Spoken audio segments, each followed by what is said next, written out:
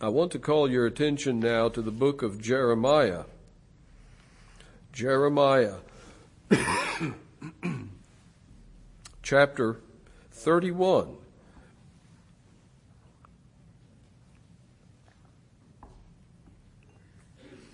And we want to read beginning at verse 31. Jeremiah chapter 31 and verse 31. Behold, the days come, saith the Lord, that I will make a new covenant with the house of Israel and with the house of Judah, not according to the covenant that I made with their fathers in the day that I took them by the hand to bring them out of the land of Egypt, which my covenant they break, although I was an husband unto them, saith the Lord. But this shall be the covenant that I will make with the house of Israel. After those days, saith the Lord, I will put my law in their inward parts, and write it in their hearts, and will be their God, and they shall be my people. And they shall teach no more every man his neighbor and every man his brother, saying, Know the Lord.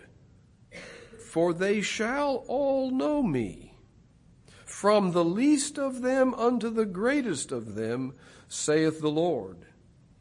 For I will forgive their iniquity, and I will remember their sin no more. Let's pray once again. Heavenly Father, thank you for the reading of your word. Thank you for this wonderful portion. Speak to us through it, we pray. Open our eyes to understand and believe it and receive it, and to make it our own. In Jesus' name we pray. Amen.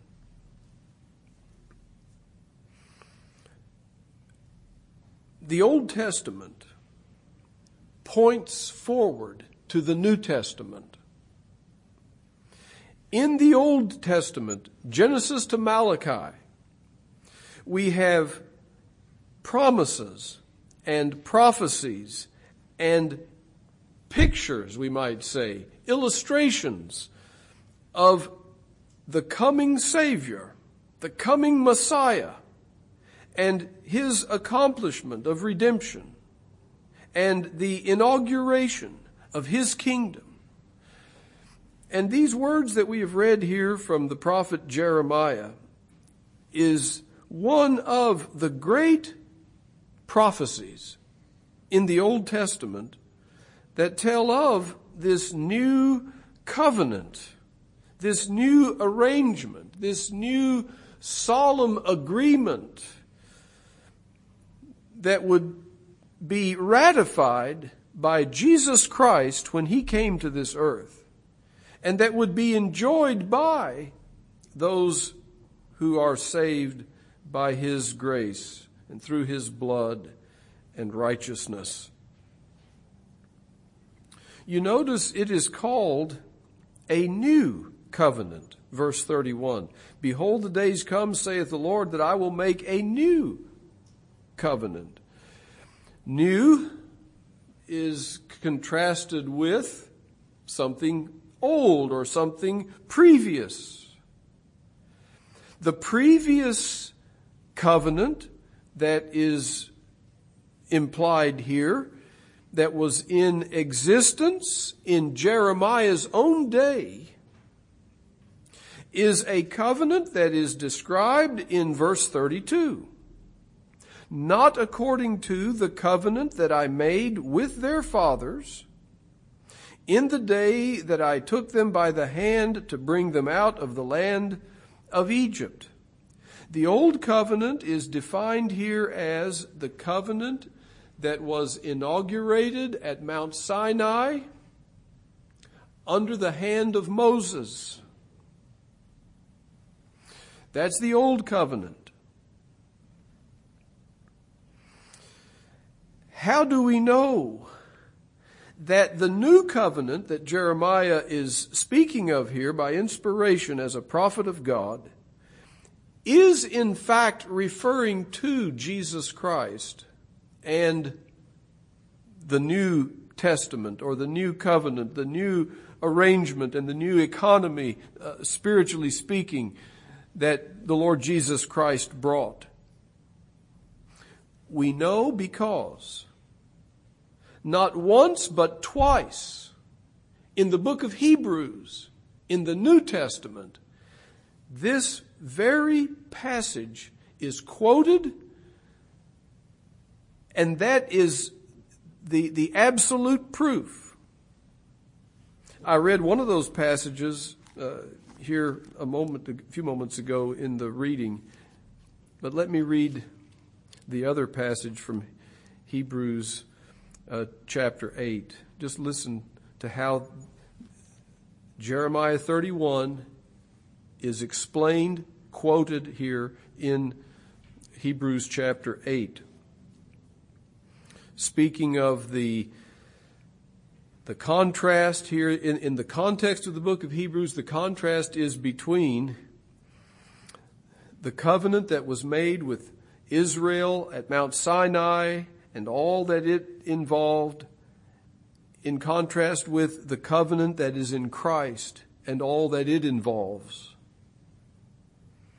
So it says, speaking of Christ, now hath he obtained a more excellent ministry, by how much also he is the mediator of a better covenant, which was established upon better promises. For if that first covenant had been faultless, then should no place have been sought for the second, or the new covenant. If the first one had been sufficient and had accomplished all that needed to be accomplished, then there wouldn't have been a need for a second or a new testament or covenant. For finding fault with them, that is, with the provisions of the first covenant, he saith, Behold, the days come, saith the Lord, when I will make a new covenant with the house of Israel and with the house of Judah, not according to the covenant that I made with their fathers in the day when I took them by the hand to lead them out of the land of Egypt, because they continued not in my covenant, and I regarded them not, saith the Lord. For this is the covenant that I will make with the house of Israel after those days, saith the Lord. I will put my laws into their mind and write them in their hearts, and I will be to them a God, and they shall be to me a people. And they shall not teach every man his neighbor and every man his brother, saying, Know the Lord, for all shall know me, from the least to the greatest. For I will be merciful to their unrighteousness, and their sins and their iniquities will I remember no more. In that he saith, A new covenant, he hath made the first old. Now that which decayeth and waxeth old is ready to vanish away. So we have this New Testament explanation and interpretation of Jeremiah's prophecy. And we see it quoted more briefly, but to the same effect, 2 chapters later in Hebrews chapter 10, as I read in your hearing earlier. That brings me then to underscore this vital principle of interpretation of Holy Scripture. The Old Testament is explained by the New Testament. The Old Testament is interpreted by the New Testament. That means, among other things, that we do not look to the Old Covenant to explain the Old Covenant. We look to the New Covenant to explain the Old Covenant. The New Testament or the New Covenant is the final word. It is the explanation of what came before. And a failure to follow this simple principle of interpretation has led to a variety of errors and confusion. I think we could have a whole message just on the different errors that have arisen, failing to recognize that the New Testament is the final word, and the New Testament explains to us and interprets to us the Old. I'll just mention a couple of things just briefly here in passing. Ignoring Hebrews 8 and Hebrews 10 and the explanation that it gives for Jeremiah 31, some have declared that Jeremiah 31 has nothing to do with the New Testament church. Rather, it is all about a future Jewish millennium. And of course, that's because they take that view because it's stated in terms of a covenant with the house of Israel and with the house of Judah there in verse 31. But that is simply a denial of Hebrews 8 and Hebrews 10, which tell us explicitly that this prophecy is fulfilled in Christ. The new covenant is the gospel of Christ and the fullness of redemption accomplished and displayed by the Lord Jesus Christ. So let me be as clear as I can and state it this way. If the New Testament tells us that an Old Testament prophecy is fulfilled, then it is fulfilled. If in the New Testament we read, this is that which was spoken of by the prophet Jeremiah or Joel or whoever it may be, then this is that. We have no right to come along and say, well, this is not really that. No, if the New Testament says this is what the Old Testament meant, then we have no right or reason to disagree. On the other hand, others fail to see the newness of the new covenant and insist that there's only one covenant with various administrations, and that becomes a basis to impose the old upon the new and impose the old covenant into the new covenant. And that again is simply a failure to follow this simple but essential and vital principle that the New Testament is the final interpreter of the Old Testament. Well, having said that, let me also say this. I don't claim to have all the answers on this subject that is in some ways complex. I don't know that anyone has all the answers among mortal men, but I do believe that we must maintain this rule of interpretation, that the New Testament is the final word. And a proper understanding of the Old Covenant can only be found in the New Covenant clarification and definition of it. That is simply letting Scripture interpret itself. So, all that in way of introduction here. The New Covenant, then, that Jeremiah is talking about here is undoubtedly in Christ.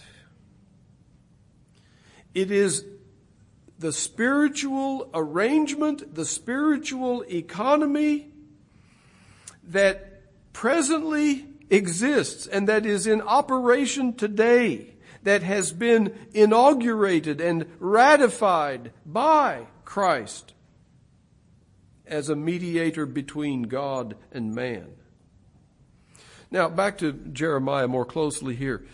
Notice how that the Old Covenant is said to be fragile, breakable, not durable.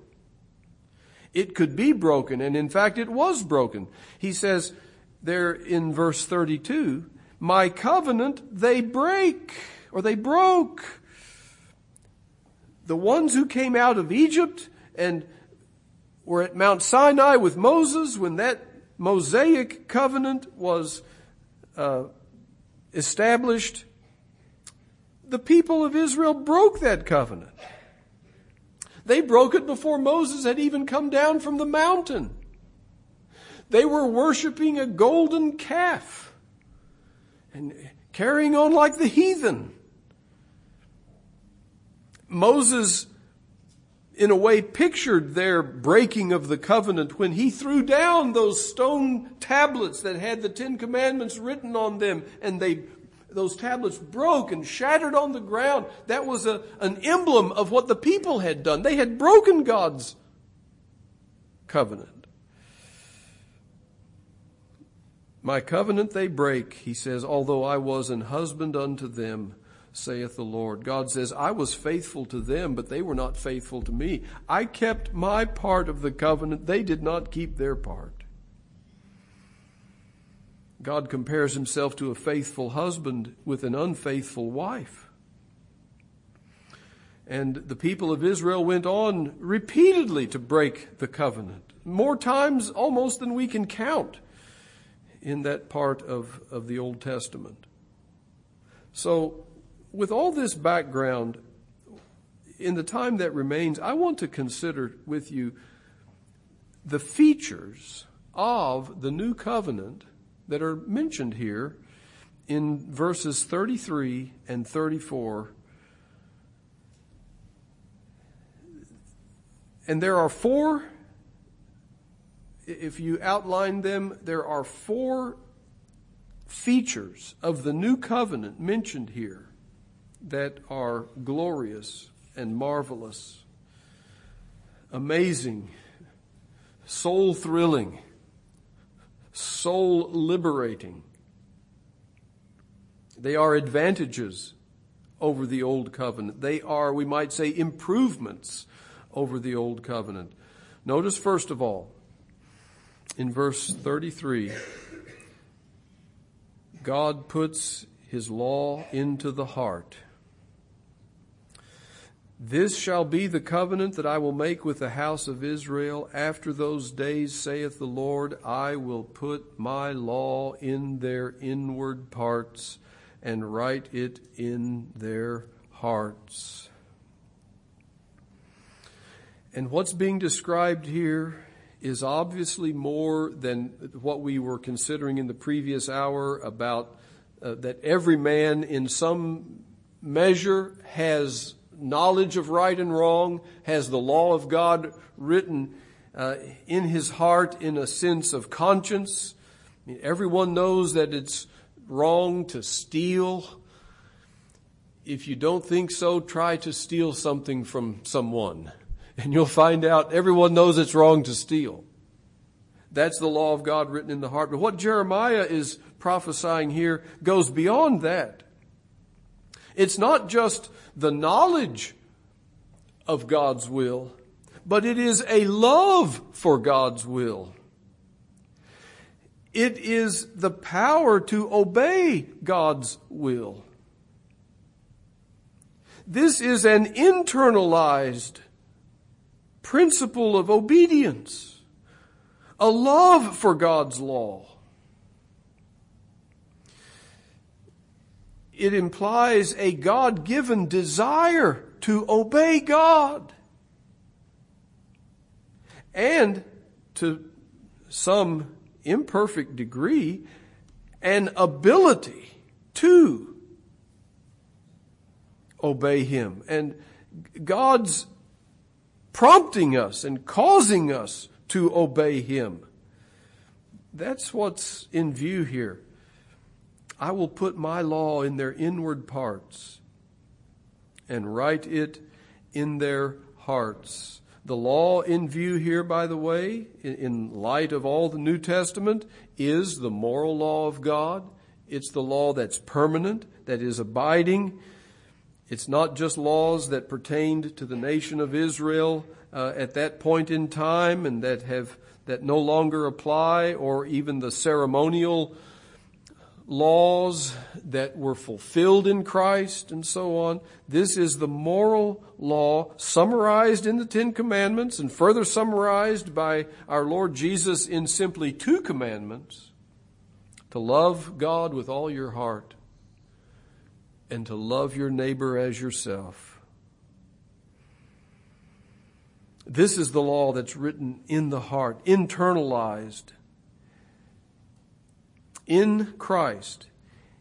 In this new covenant, those who are partakers of this new covenant come to love God and love everything that comes from God and everything that has to do with God. And because He's the lawgiver, we love His law. It's a reflection of His own character. In words of the New Testament, we establish the law. And we could talk quite a while to explain that statement, but I'll forbear. We read furthermore that God's law is holy, just, and good. God's law is not a bad thing, it's a good thing. Some speak of God's law in nothing but negative terms, and they despise the idea of a rule and a command. Listen, that's not in keeping with what we see in God's Word. God's law is holy and just and good. And the Apostle Paul, writing again in the book of Romans, says, I delight in the law of God after the inward man. He says, internally, I love God's law. And we find delight in being under the law to Christ. 1 Corinthians 9:21. One who is a partaker and a participant in this new covenant is not lawless, but he loves God's law. We recognize our need to be governed, to be guided. And God's law plays a role in the Christian life. It's not the basis of our acceptance with God, but it is a way by which we show our gratitude to Him by doing the things that are pleasing in His sight. And so I hope that this impresses upon us today a sense, if you're a believer in Christ and you're a member of this covenant, that it is an immense privilege and joy to have the law of God in your heart. It's nothing to be ashamed of. It's nothing to be afraid of. It is something to be thankful for and something to rejoice in. God has done us a favor by internalizing His rule in our very heart, in the very depths and the very vitals of our being. So what does this mean then for those who are unbelievers, who are not members to this covenant and not involved in this covenant in Christ? It means that in this sense, the law of God is not upon their heart. It remains written outwardly, but not inwardly. To use the Old Testament way of speaking, it's only written in tablets of stone and not upon the living heart. Those who are outside of Christ don't like the law of God. They don't want anything to do with the law of God. They want to keep ignorant of it as much as they can. And the part that they cannot remain ignorant of, they reject and violate. And they have all kinds of methods to quiet their conscience when they have violated God's law. And though they have some information from God, they don't have the disposition to follow that information. Oh, it's a sad state not to have the law of God internalized in your heart. Well, the second blessing of the new covenant that is mentioned here is in the end of verse 33, where he says, I will be their God, and they shall be my people. I would call this mutual ownership of God and his people. God belongs to them, and they belong to him. It's a happy marriage, if you will, to use the illustration used in the previous verse. Those who are in Christ and in this new covenant of salvation in him, we belong to him, and he belongs to us. We claim him, and he claims us. He is our portion, and we are said to be his portion. It's a marvelous and amazing thing.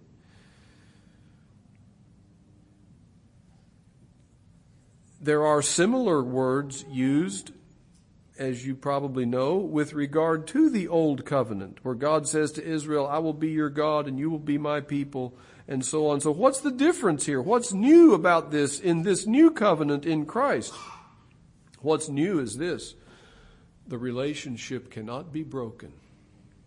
It is a lasting and an enduring covenant relationship and mutual ownership. In other words, to use the illustration of marriage, there's no divorce from Christ, because we belong to him and he belongs to us, and he keeps us faithful to him. He is faithful to us and he keeps us faithful to him. And he calls us his peculiar people, his special people, in a way better than Israel under the old covenant was his peculiar treasure. And so again, let this sink into your heart, believer in Christ. What a privilege, what an honor it is to be owned by God, to be claimed, for him to say, this is my child. I am his heavenly Father. And yes, we won't take time to look at all the scriptures, but God goes so far as to adopt us into his family, the scriptures teach, as his dear children, as heirs of his glory, as joint heirs with his only begotten Son. That's all laid out there in Romans chapter 8. And this close relationship to him cannot be severed. This covenant cannot be broken. You say, well, what happens when a believer in Christ sins? And yes, we do sin. And we sin more than we even comprehend. Here's what happens. God doesn't divorce us. But as a heavenly Father, he corrects us. He chastens us. And according to Hebrews chapter 12, he chastens and corrects every one of his children. And oh, how we need it. Where would we be without the correction that our loving Heavenly Father gives us? But he doesn't throw us out of the house. He doesn't throw us out of the family. He restores us. He corrects us. And beloved, there's great comfort and peace and assurance in knowing that God will never disown me. He will correct me. He will get the rod and give me a spiritual spanking if I need it. But he will never disown me. This is one of the great benefits of the new covenant in Christ. And I must say this mutual ownership, this mutual claiming of one another, God of us and we of him, it will extend on and continue on in ages of glory everlasting Just listen to these breathtaking words from Revelation chapter 21. Here is a scene of heaven called the New Jerusalem. And the Apostle John writes, I heard a great voice out of heaven saying, Behold, the tabernacle of God is with men, and he will dwell with them, and they shall be his people. His people. And God himself shall be with them and be their God. That's the same language that Jeremiah 31 uses. They will be God's people and God will be their God. This mutual ownership does not end with this world. It goes on into eternity. God shall wipe away all tears from their eyes, and there shall be no more death, neither sorrow nor crying, neither shall there be any more pain, for the former things are passed away. Let me skip down here to verse 7 of Revelation 21. I will be his God, and he shall be my son. That's what God says concerning all who are in Christ and who are participants in this covenant of grace in him. But what must we say about those who are not participants in this covenant? God is not their God. That is to say, they don't own him, they don't claim him, and he doesn't claim them. He doesn't own them. And on the judgment day, Jesus says, I will declare unto them, I never knew you. You were never mine. I was never yours. I cannot imagine any words that could cross the auditory canal worse than those. I never knew you. Spoken by Jesus himself. Oh, the blessings of the new covenant are much greater than we imagine. When he says, you are mine. I know you. And you know me.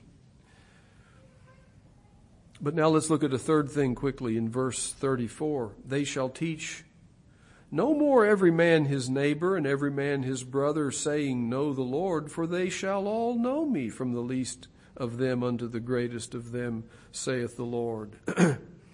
Those in Christ, in this new covenant in Christ, have the Holy Spirit dwelling within them. And I'm just giving a very brief summary of all that is given here in a very seed form. Those in Christ have the Holy Spirit residing in them. Jesus said to the disciples in John chapter 14 that he would come and abide with them. And he's not speaking of a material or physical presence because he ascended up into heaven. He's talking about sending the Holy Spirit to dwell with them and to abide with them. And he lays that out there in John chapter 14. There is the ministry of the Holy Spirit within that teaches us, that illuminates our minds to Holy Scripture. Now, you might read Jeremiah 31:34 and say, well, then that means we don't need to be doing what we're doing here today. We don't need a preacher. We don't need a teacher because we have the Holy Spirit to teach us. Well, of course, the New Testament does say, in precept as well as show by example, that God equips men to teach his word to others, and this is no denial of that principle. But so where's the difference? What's new here? The difference is in the students. In the Old Testament, prophets of God taught the people, but the people wouldn't learn, wouldn't listen. They were hard-hearted. They were stiff-necked, as it says. They rejected the teaching.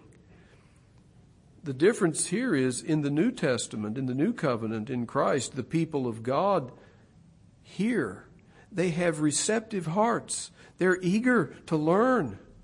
I think we could even go so far as to say that preachers and teachers only remind and reinforce what the Holy Spirit has taught in the heart of a believer. We preach to a friendly crowd, not a hard-hearted crowd. Believers are ready to hear and eager to hear and ready to receive the things of God and to be reminded and maybe to learn more. Well, I'm tempted to talk a little bit about regenerate church membership here from this verse, where it says that they will all know me from the least unto the greatest. But that's another message. Let me just underscore this point in our minds today. Consider what a privilege it is to know God intimately, to know that He lives within me, that His Spirit dwells in me, that He takes up residence within me, that He holds communion with me. Beloved, this is an unspeakable privilege and blessing. Do you know something of it? Do you rejoice in it?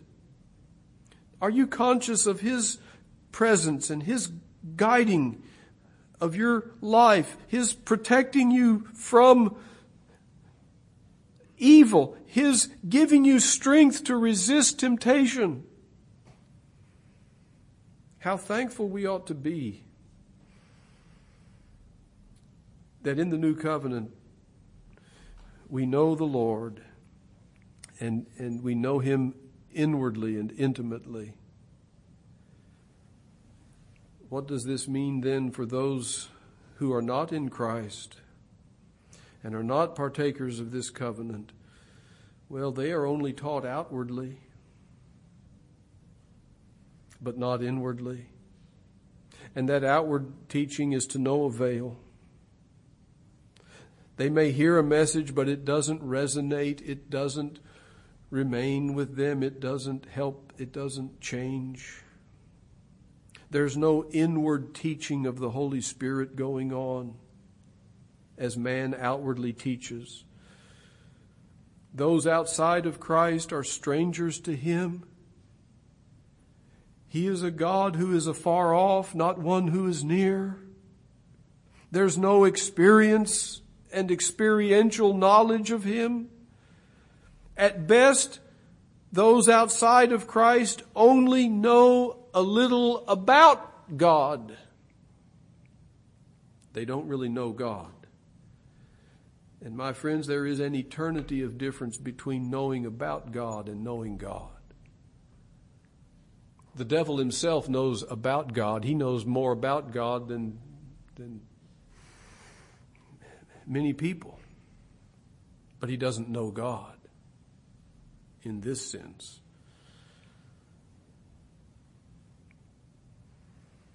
Fourthly, and finally, we see at the end of verse 34 this great benefit and advantage of the new covenant. I will forgive their iniquity, and I will remember their sin no more. Forgiveness of sins, forgiveness of all our sins. And he says, I will remember their sin no more. What does it mean for God not to remember sin? Well, to remember it is to bring it up, to review it, to revisit it, to bring it to memory, in the sense of reintroducing it into His court, as it were, to re-adjudicate the case. And what Jeremiah is telling us here, and God through Jeremiah, is that in Christ, our sins are so put away, our case is so settled that the case will never be reopened. God's court has been adjourned. Justice has been satisfied through Christ, our surety, who answered for our sins, who answered for our crimes, who paid our penalty. And God says, I will remember their sin no more. He won't bring them up again. They've already been dealt with. The case is closed. There's a full pardon. There's no double jeopardy, as we say, or no cold case of sin that can be reopened because new evidence has been brought to light and so on. No, in Christ, God says, I will remember their sin no more. Sometimes men forgive or appear to forgive because they have no choice. They don't have any way of getting revenge and settling the score, and so they have no choice, and so they go ahead and forgive. But not so with God. He could punish us if He pleased. He has the power to get vengeance. But His forgiveness is a deliberate act of grace in the new covenant. And He has made this forgiveness agreeable to His justice by the substitutionary work of Christ in the place of sinners. He has satisfied what God's justice demands. And so our case is settled because of Christ. Oh, what amazing grace. Oh, what joy to know that we're at peace with God and always will be. And that it doesn't depend upon my efforts, which are so poor and feeble and failing. It depends upon the perfect accomplishment of Christ in my place. And you might say, well, that sounds like then you're free to sin and not have to pay a price for it if Christ has already paid the price for all your sin. No, listen, I was trying to explain this to someone very recently. Far from being an encouragement to sin, this new covenant is an impediment to sin. In a heart in which the law of God has been written and there is this intimacy with God and new life in Christ. No. When we do sin, we go to Him and we find forgiveness. If we confess our sins, He's faithful and just to forgive us our sins and to cleanse us from all unrighteousness. We serve the Lord with gratitude for forgiveness, not making an effort to gain forgiveness. And the difference between those two concepts is of eternal and enormous proportions. We don't do good to try to gain favor with God. We do our best to show how much we appreciate what He has already done for us in reconciling us to Himself through the work of Christ and allowing us to be partakers of this new covenant in Christ. Well, let me just answer a question here. Well, before I do that, I must add this. If to be in the new covenant means that your sins are forgiven and not remembered anymore, then what does it mean to be outside of the covenant and to be lost in your sins? It means that God will remember your sins.